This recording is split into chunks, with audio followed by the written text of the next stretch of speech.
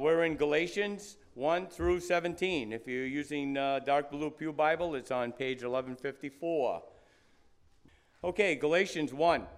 Paul, an apostle, not from men, nor through man, but through Jesus Christ and God the Father, who raised him from the dead, and all the brothers who are with me, to the churches of Galatia. Grace to you and peace from God our Father, to the Lord Jesus Christ, who gave himself for our sins to deliver us from the present evil age according to the will of our God and Father, to whom be the glory forever and ever. Amen. I am astonished that you are so quickly desiring him who called you in the grace of Christ and are turning to different gospel. Not that there is another one, but there are some who trouble you and want to distort the gospel of Christ. But even if we or an angel from heaven should preach to you a gospel contrary to the one we preach to you, let him be accursed. As we have said before, and now I say again, if anyone is preaching to you a gospel contrary to the one you received, let him be accursed. For I am now seeking the approval of man, I am now seeking the approval of man or of God, for I am trying to please man. If I were still trying to please man, I would not be a servant of Christ. Paul, called by God. For I would have you know, brothers, that the gospel that was preached by me is not man's gospel. For I did not receive it from any man, nor was I taught it, but I received it through a revelation of Jesus Christ. For you have heard of my former life in Judaism, how I persecuted the church of God violently and tried to destroy it. And I was advancing in Judaism beyond many of my age among my people, so extremely zealous for the traditions of my fathers. But he who had set me apart before I was born, and who called me by his grace, was pleased to reveal his Son to me, in order that I might preach him among the Gentiles. I did not immediately consult with anyone, nor did I go up to Jerusalem to those who were apostles before me, but I went away into Arabia and returned again to Damascus. Amen.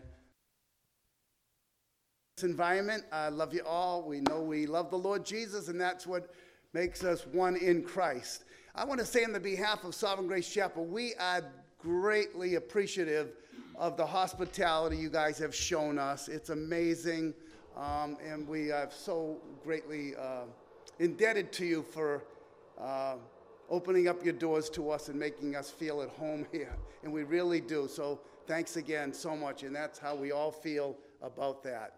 Also, we do have a youth camp, and Pastor Isaac has been one of those that has come in the past and has taught there. We usually have about a dozen different preachers, but we have a teen camp coming up the end of July 31st, and it's the following week from Saturday to Saturday.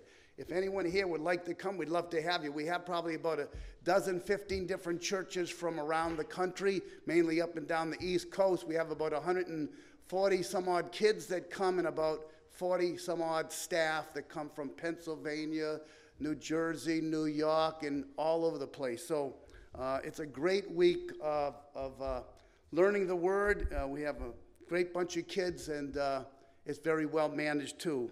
So anyway, that's something to think about. Okay, Galatians chapter 1, the Word of God. It's an amazing thing when you think of it that God gave us His Word.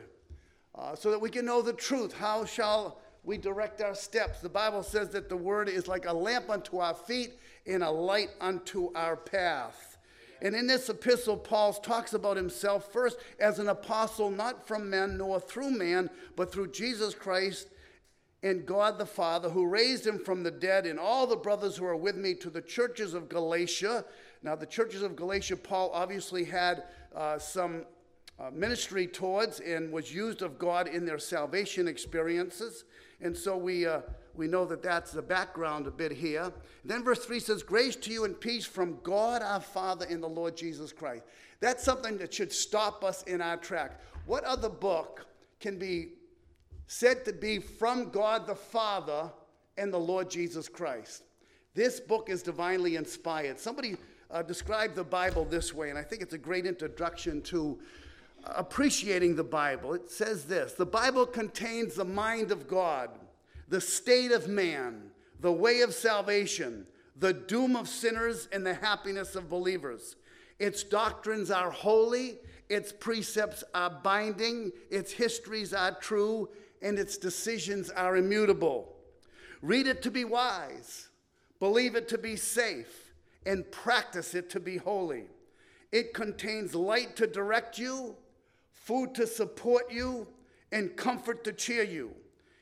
It's the traveler's map, the pilgrim's staff, the pilot's compass, the soldier's sword, and the Christian's charter. Here paradise is restored, heaven opened, and the gates of hell disclosed. Christ is its grand object, our good its design, and the glory of God its end. It should fill the memory, rule the heart, and guide the feet. Read it slowly, prayerfully, and frequently. It is a mine of wealth, a paradise of glory, and a river of pleasure. It is given you in life, will be opened at the judgment, and be remembered forever. It involves the highest responsibility, will reward the greatest labor, and will condemn all who trifle with its sacred contents. What an introduction to what the Bible is. A brother in our church gave to a gal that passes through where he works a CD of a message that I spoke some time ago. And in the message, one of the phrases that I used was this: if the Bible isn't true, then nothing matters. But if the Bible is true, then nothing else matters. If the Bible isn't true, then nothing matters. But if the Bible is true, then nothing else matters. Well, he handed her that CD, and that thing just rang in her ears. And she said, that right there stopped me in my tracks. It made me put full attention on the Word of God. And that's what we want to do. You know, since God converted us through the Word, because we've been born again, not of corruptible seed, but of incorruptible, by the Word of God, which lives and abides forever. That Word is life-giving and powerful and sharper than any two-edged sword. How much we love the Word of God. We should dwell on it, meditate on it, utilize it, and proclaim it boldly. This morning I want to speak to you about the might and the flight from the gospel. The might and the flight from the gospel. In verse 1, Paul says that he was an apostle, not of men or neither by man. Now, this is the only epistle that Paul, and he wrote at least 13 of them, 14th is disputed. Whether Hebrews was written by Paul, I personally don't believe it was, but it doesn't really matter. It's all authored by God anyway. But in all of Paul's epistles, if you look at his introductory remarks, they're very similar to one another, but this one stands out as being unique. And the reason why it's unique, because it's only in this, of all of the 13 epistles, Paul uses the expression that he was an apostle not because of men, as the ESV says, not from men, nor through man. That's a phrase that Paul brings up right away, and that becomes important to lay out the importance of what Paul is going to say in this epistle. If I was to categorize this epistle, I would call it possibly a number of different things if I was to give it a theme. I would say it's the gospel that's in jeopardy. I would say that the book of Galatians is reversing the course, or maybe possibly correcting the perversion. Paul says he didn't receive this apostleship from man or through man. When you think of it too, what have you received? If you've received Christ as your Savior, how did you get to receive the Lord as your Savior? Was it from man or through man? We can say the same thing. You know, of all miracles that occur, and we hear a lot about many miracles, but you know what the greatest miracle is? Is God's salvation.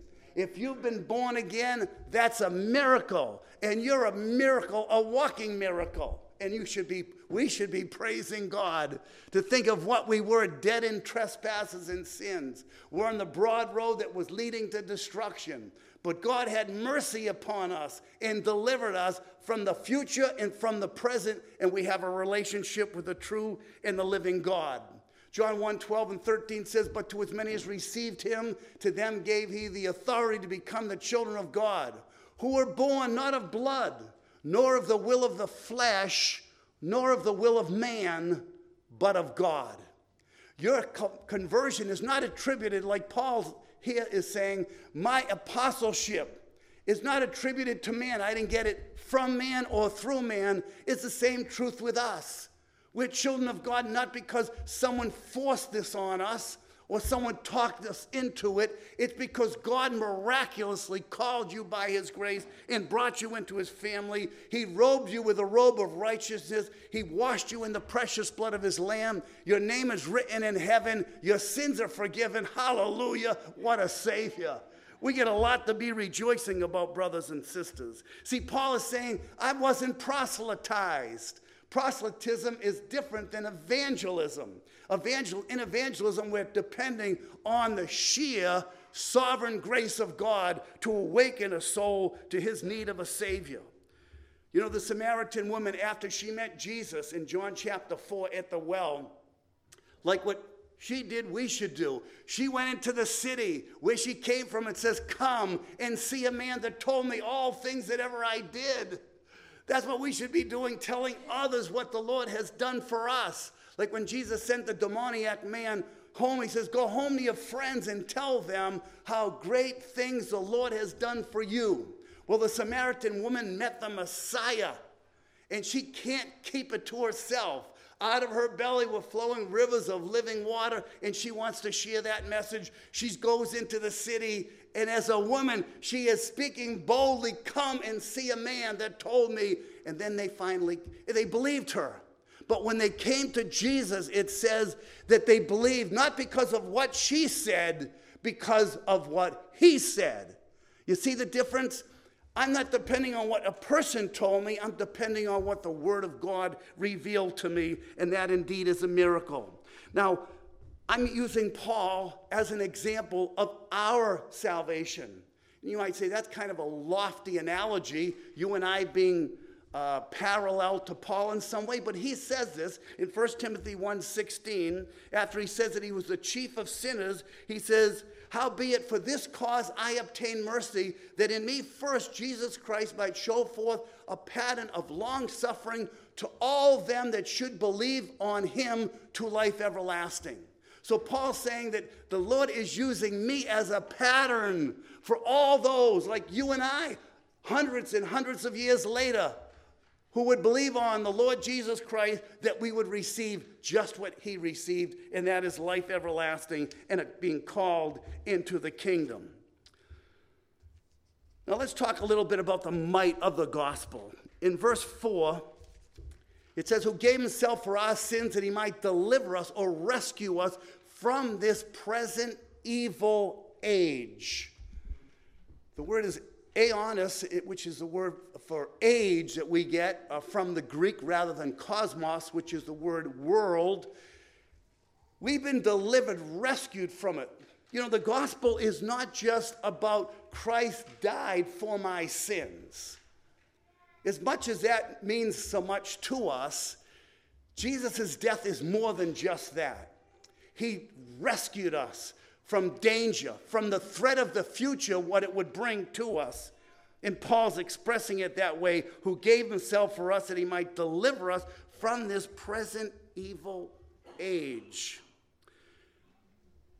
I go weekly to a methadone clinic to present the gospel on the street, where there's dozens and dozens of people there. And there was a fellow that I started to talk with. He was about a 25-year-old, husky, big fella, young guy. And he was saying, and he goes to the methadone clinic. If you know anything about methadone, they're drug dependent, so they have to go for a legal way of keeping their dependency up so that they can survive through their addiction and hopefully get beyond it and get clean. That's the ultimate goal. Although very few reach that, and some who do end up falling back. It's a very sad situation. I think our society is suffering badly for it, and it's out there more than people realize. Well, anyway, I went over and got talking to him. His name was Derek. I said, Derek, you need the Word of God. He said, look, I'm not a drug addict. I started these drugs recently, and I'm hooked on it, and I can't get myself out of it. I said, you need the Lord in your life. That's what you need. I said, you need to start reading the Word. I brought him across the street. We have a table of Bibles and stuff. I handed him a Bible. 2 weeks later, just last Tuesday, I saw a lady sitting on the wall. And I went across the street, and I started chatting with her. And she said this, and glory be to God. She says, I want to thank you. You gave my son a Bible 2 weeks ago. And she said, since he started reading that Bible, he has stopped taking drugs. I said, really? And in the course of a conversation, again, she said, because of reading the Bible, he has stopped taking drugs. Now, she was waiting for him to come by and pick him up. So I'm looking forward to meeting Derek again. He saw me with his mom. He got out of the car, and he gave me a big embrace, and he thanked me for the Word of God. Now, I want to give glory to God because it's not me. It's God's Word that's life-giving and powerful. That's what changes hearts. There's power, wonder-working power that comes from the preaching of the Word of God. And Paul expresses that this gospel is so powerful that it delivers a person from the present evil age. Not the law. Someone put it this way in the hymn. It says, to work and toil, the law demands, but gives me neither feet nor hands. But greater news the gospel brings. It bids me fly and gives me wings. You see, what the law could not do, the gospel can do far beyond that. To work and toil the law demands, but gives me neither feet nor hands. But greater news the gospel brings. It bids me fly and gives me wings. If you're a gospel-converted person, you've got wings to fly spiritually, so to speak. You're a new creation in Christ Jesus. Rejoice in that, brothers and sisters. We're not what we used to be. Someone put it this way. I know I'm not what I used to be. No, he said rather this way. I know I'm not what I should be. I know I'm not what I'm going to be, but I do know that I'm not what I used to be. I know I'm not what I used to be. That's one of the ways in which I know that I'm a child of God. Because I don't think the same way that I used to think. I don't act the same way I used to act. If any man's in Christ, he's what? A new creation. Old things are passed away and all things become new. How does that newness happen? It's the miracle of conversion. It's the power and the might of the gospel that delivers us from this present evil age. Now, in light of what Paul says about he's not converted, he's not an apostle because it's from man or through man. And there's a bit of a hiatus here from verses 7 to 10. It goes now to verse 11, where Paul is highlighting more about this conversion that he experienced that was not from man or through man. In verse 11, he describes it this way. He says, I certify you, brethren, that the gospel that was preached of me is not after man. I neither received it of man, neither was I taught it, but by the revelation of Jesus Christ. And he goes on to say, you have heard of my conversation in time past in the Jews' religion, how that beyond measure I persecuted the church of God and wasted it. He was an enemy of the Lord's people of the church himself. That's why he calls himself the chiefest of sinners, because he was out to kill every single believer in the Lord Jesus, hailing them in from wherever they were, bringing them to Jerusalem, having them persecuted and put to death. And amazingly, the Lord converts a man like that. So don't rule out anybody in your life as a potential whom God could save.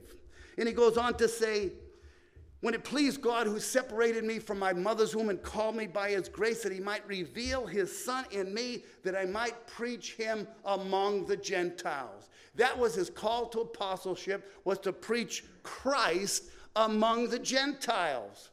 True gospel preaching is not anything other than what it should be, and that is preaching about the Lord. Paul says we preach not ourselves, but Christ Jesus as Lord. What a theme. There's no subject so glorious as he, no theme so affecting to us. Now, Paul is starting to unravel, you could say. in verse 6. He says, I'm astonished. I am at my end's wit. I can't believe it. I'm astonished that you are so quickly deserting him who called you into the grace of Christ unto another gospel. After Paul's description of himself in the miracle of conversion, what it is to be saved, in the Galatians that he's addressing them as brothers and sisters in the Lord. And he's shocked that they are willing to abandon and desert the gospel of Jesus Christ, or the grace of the gospel of Jesus. Now, it's interesting, the language here. He says, I marvel that you are so soon removed from him that called you into the grace of Christ unto another gospel. It's not, I marvel that you are so soon removed from the gospel, but you are so soon removed from him. You see, getting away from Christianity, getting away from the gospel, getting away from grace is really getting away from Christ. Now, who in their right mind would want to get away from Christ? Who in their right mind would want to get away from grace? Who would want to desert and abandon the faith, or I should say, the grace of Christ to another gospel? Now, there's a difference between falling out of grace and falling from grace. To fall from grace is different. R.C. Sproul said, if you have it, you never lose it. But if you lose it, you never had it. He goes on to say, a Christian can fall seriously and radically, but never fully or finally. That's consoling. It's also concerning at the same time. A Christian can fall seriously and radically. That's a serious part about it, the nerve-wracking part about it. But the second part is, but never fully or finally. So these here that have abandoned the gospel, that have turned from him who represents grace. And you and I that have been saved, we are the recipients of grace. Remember in John 1:16 it says, his fullness have all we received, and grace, it should read, and grace upon grace. What the Lord has, and it goes on to say that he himself, Jesus, was full of grace and truth. And that, brothers and sisters, is what's communicated to you and I. That's what's transferred to us, is the grace of Christ. Which means you and I, like Paul says, be like me as I am like Christ. He says elsewhere, be ye imitators of me as I am of Christ. You and I are little Jesuses in the world, if I can put it that way. We are the lights of the world. The world lies in darkness. We're the children of light. We've got the truth that's in Jesus, not in me. If I had it my way, I'd be on the beaches today, Sunday morning. I'd be partying all weekend. But because the Lord had mercy on my soul and gave me something far better, Jesus calls us from the worship of the vain world's golden store, from each idol that would keep us saying, Christian, love me more. Yes, we found something far better than what the world could possibly offer us. That's why Paul says about Jesus that he gave himself for us that he might deliver us or rescue us from this present evil age. That's the Bible's description of the age. In 1 John 2:15 and 16 it says, for all that is in the world, the lust of the flesh, the lust of the eyes, and the pride of life is not of the Father, but is of the world. That's what's in the world. The lust of the flesh, the lust of the eyes, and the pride of life. And praise God, we have been rescued from that. Amen. By the power of the gospel. See, there's two ways you can fall from grace. That's what it says right here. I marvel that you are so soon removed from him that called you into the grace of Christ unto another gospel. How is it that someone can fall from him, from grace? There are two ways. that someone can fall. One is legalism, and the other one is lawlessness. Legalism and lawlessness are the two ways that a person can get away from grace from our Lord Jesus Christ. You might say, well, what's wrong with being legal? No. The legalist orders his life after the letter of the law and not the spirit. He convinces himself that his faith is real because he follows all the rules. The law has become his Lord, and it leaves him cold and hard. That's what will happen when one leaves grace. When one leaves Christ, they can fall by way of legalism. The law becomes a substitute, the letter of the law. And I'm not denying the importance of gospel obedience. Jesus says, if you love me, keep my commandments. That's obvious. But there's ways in which people can so-called try to keep the word in a legalistic fashion that's just strictly letter-oriented and not spirit-fueled. Spirit-fueled, that's what we need to be.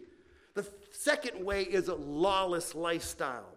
This person manages to slip into a worldly lifestyle and has silenced his conscience, living it up without an ounce of guilt and deceiving himself that he's better off without the yoke of Jesus on him. This person refers Egypt's flesh pots for their satisfaction rather than Christ. The hymn writer said, I tried the broken cisterns, Lord, but the waters failed. Even as I stooped to drink, they mocked me as I wailed. Now none but Christ can satisfy, none other name for me. There's love and life and lasting joy, Lord Jesus, found in thee. If you've got Christ in your life, you've got the greatest joy that is imaginable to human thinking. That we could possibly have a peace, as the scripture says, that passes all understanding. Jesus says, my peace I leave with you, my peace I give unto you, not as the world gives, give I unto you. Why would a person want to give up that kind of a peace? Because the devil, as a roaring lion, has walked about seeking whom he may devour. And guess who's on the number one praying list of the devils? It's God's people. He doesn't have to pick on the people of the world. They're already his family. But he wants to go after those that belong to the Lord, his people. So we need to be vigilant. You see, the legalist wants to go to Mount Sinai. It sounds good. Keep these commandments. Thou shalt not, thou shalt not, thou shalt not. And those are all good. But when that becomes sort of a substitute for Jesus' lordship and a personal growing relationship with him, that person can become very cold and stale and very monotonous, very regimented, and it's all just going through the motions, but there's no heart involved in it. We should be the most enthusiastic people in the world for what we have in comparison to what the world has. The hymn writer says, take the world, but give me Jesus. All its joys are but a name. That's how we should be thinking of the world. It cannot satisfy me. Only Christ can. And when we have tasted and seen that the Lord is good, do I want anything else? We've got the best of the best. He himself, who says, I am the bread of life. He that comes to me shall what? Never hunger. He that believes on me shall never thirst. Everybody knows Psalm 23. And even people of the world, you hear it at funerals all the time, and people like kind of applaud it and whatnot. As it begins, the Lord is my shepherd. And all those other things that follow on the basis that the Lord is your shepherd. I shall dwell in the house of the Lord forever. He anoints my head with oil, my cup runs. Who's that?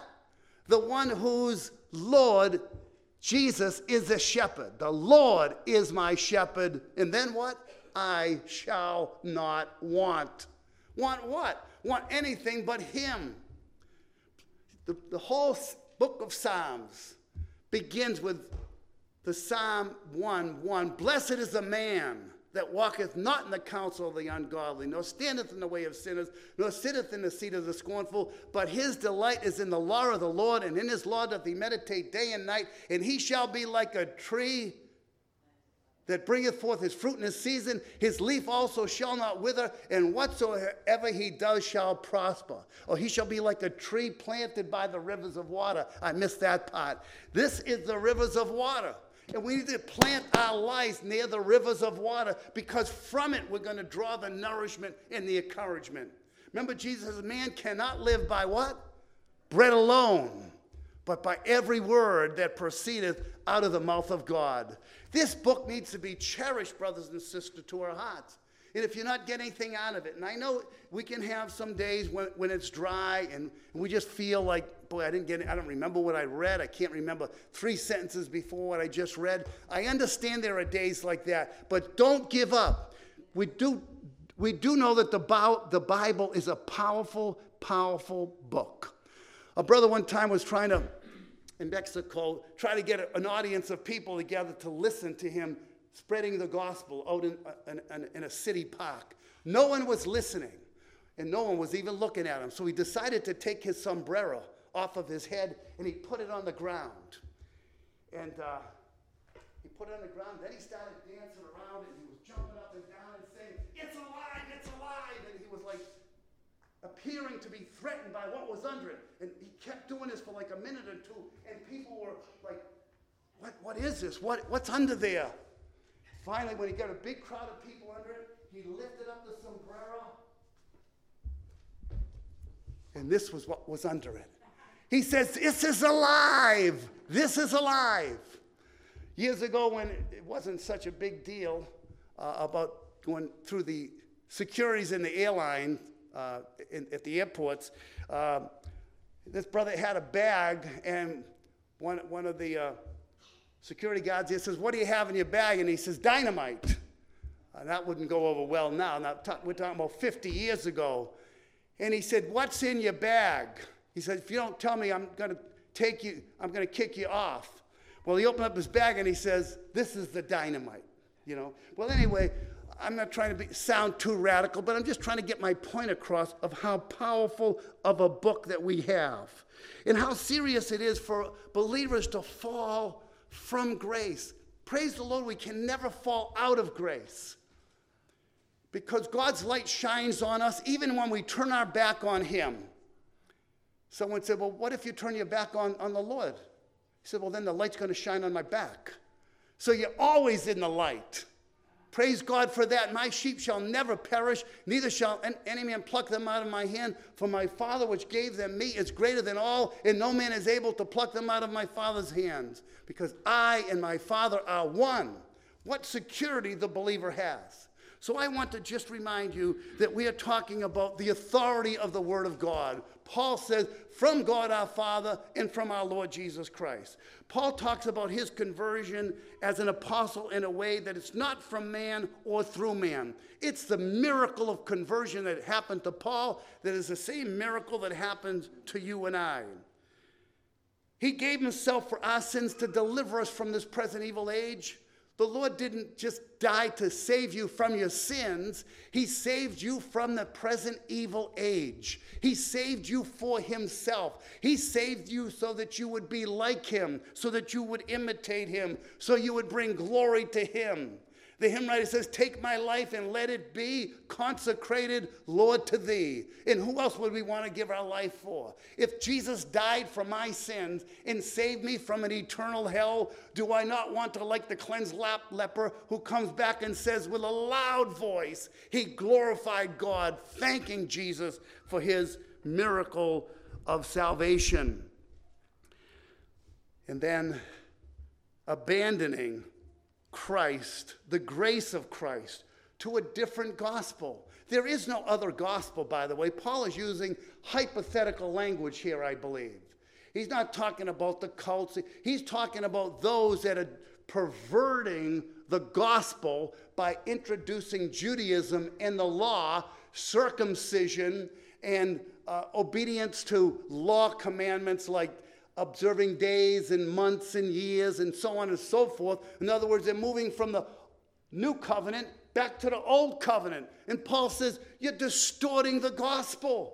The gospel is the new covenant that's been established. We've come to the times of better things. These are better days. We have a better high priest. We have a better covenant. We have a better city. We have a better ministry. We have a better country. And on. There's a lot of betters in the book of Hebrews. And Paul is greatly distraught about the fact that those Galatians who embraced the gospel by faith and came to know the Lord have fallen from him who represents grace.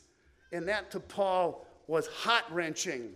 And these Judaizers, they were reveling in the fact that they were convincing these people that they needed to be circumcised. They needed to observe certain days and months and years and try to give them this zeal for law obedience. And Paul says, I'm crucified with Christ. Nevertheless, I live, yet not I, but Christ liveth in me. In the life which I now live in the flesh, I live by the faith of the Son of God, who loved me and gave himself for me. That's what moves us along. It's the fact that Christ died for me and he lives in me. You know, in years gone by, when a person would go to become a member of a local church, the elders would meet with that candidate and ask that person, well, tell me, how did you get saved? And the person would go on and describe that they believed in the Lord from their heart, that Jesus died for them on the cross, and so on and so forth. And they said it very well. And then they said, okay, the second question is, you've told us first that of how you believe that Christ died for you. Now tell us about what Christ is doing in you. You told us what Christ did for you. Now tell us what Christ is doing in you. You see how connected they are. What he did for you is what he does in you. The one who justified you on the cross is the one that sanctifies you in your lifetime. They go together. If you're justified, you will be sanctified. What does sanctified mean? Set apart. You'll live in a way that you could only live if you got a launch that came from justification. The just shall live by faith.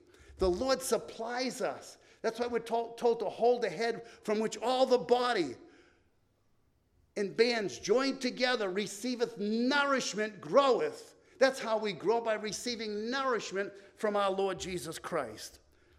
So brothers and sisters, I just want to encourage you, remind you about the miracle of conversion that happened in your life. That it wasn't by the will of man or by the force of man in your life, or some convincing of some sort. It was because of the mercies of God, the grace of God that saved you, and how God used that precious, authoritative word of God that we're standing on. We were singing the song, Standing on the Promises of God.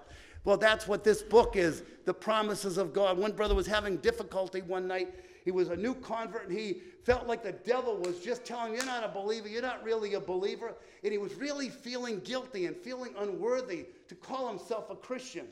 And this was 3 o'clock in the morning, and he was so distraught by it. He finally turned the light on. He reached over to his to the dresser there. He grabbed his Bible. He opened it up, and he found John 3:16. And he said, "Here, devil, this is why I'm a child of God, because God loved me and sent his son to die for me." And that settled the matter. He put his Bible down and he went to sleep like a baby, standing on the promises of God. God is not a man that he should lie, nor the son of man that he should repent. We have a trustworthy God. God will never repent of his actions. He's not an India giver. What he gives is something that we have permanently, and we can rejoice in that. Brothers and sisters, there is no other gospel. There is no other place to go. If we fall from grace, we're still in the hands of Almighty God. There was a work crew that was working on the San Francisco Bay Golden Gate Bridge. And they were working hard in these high elevated spots.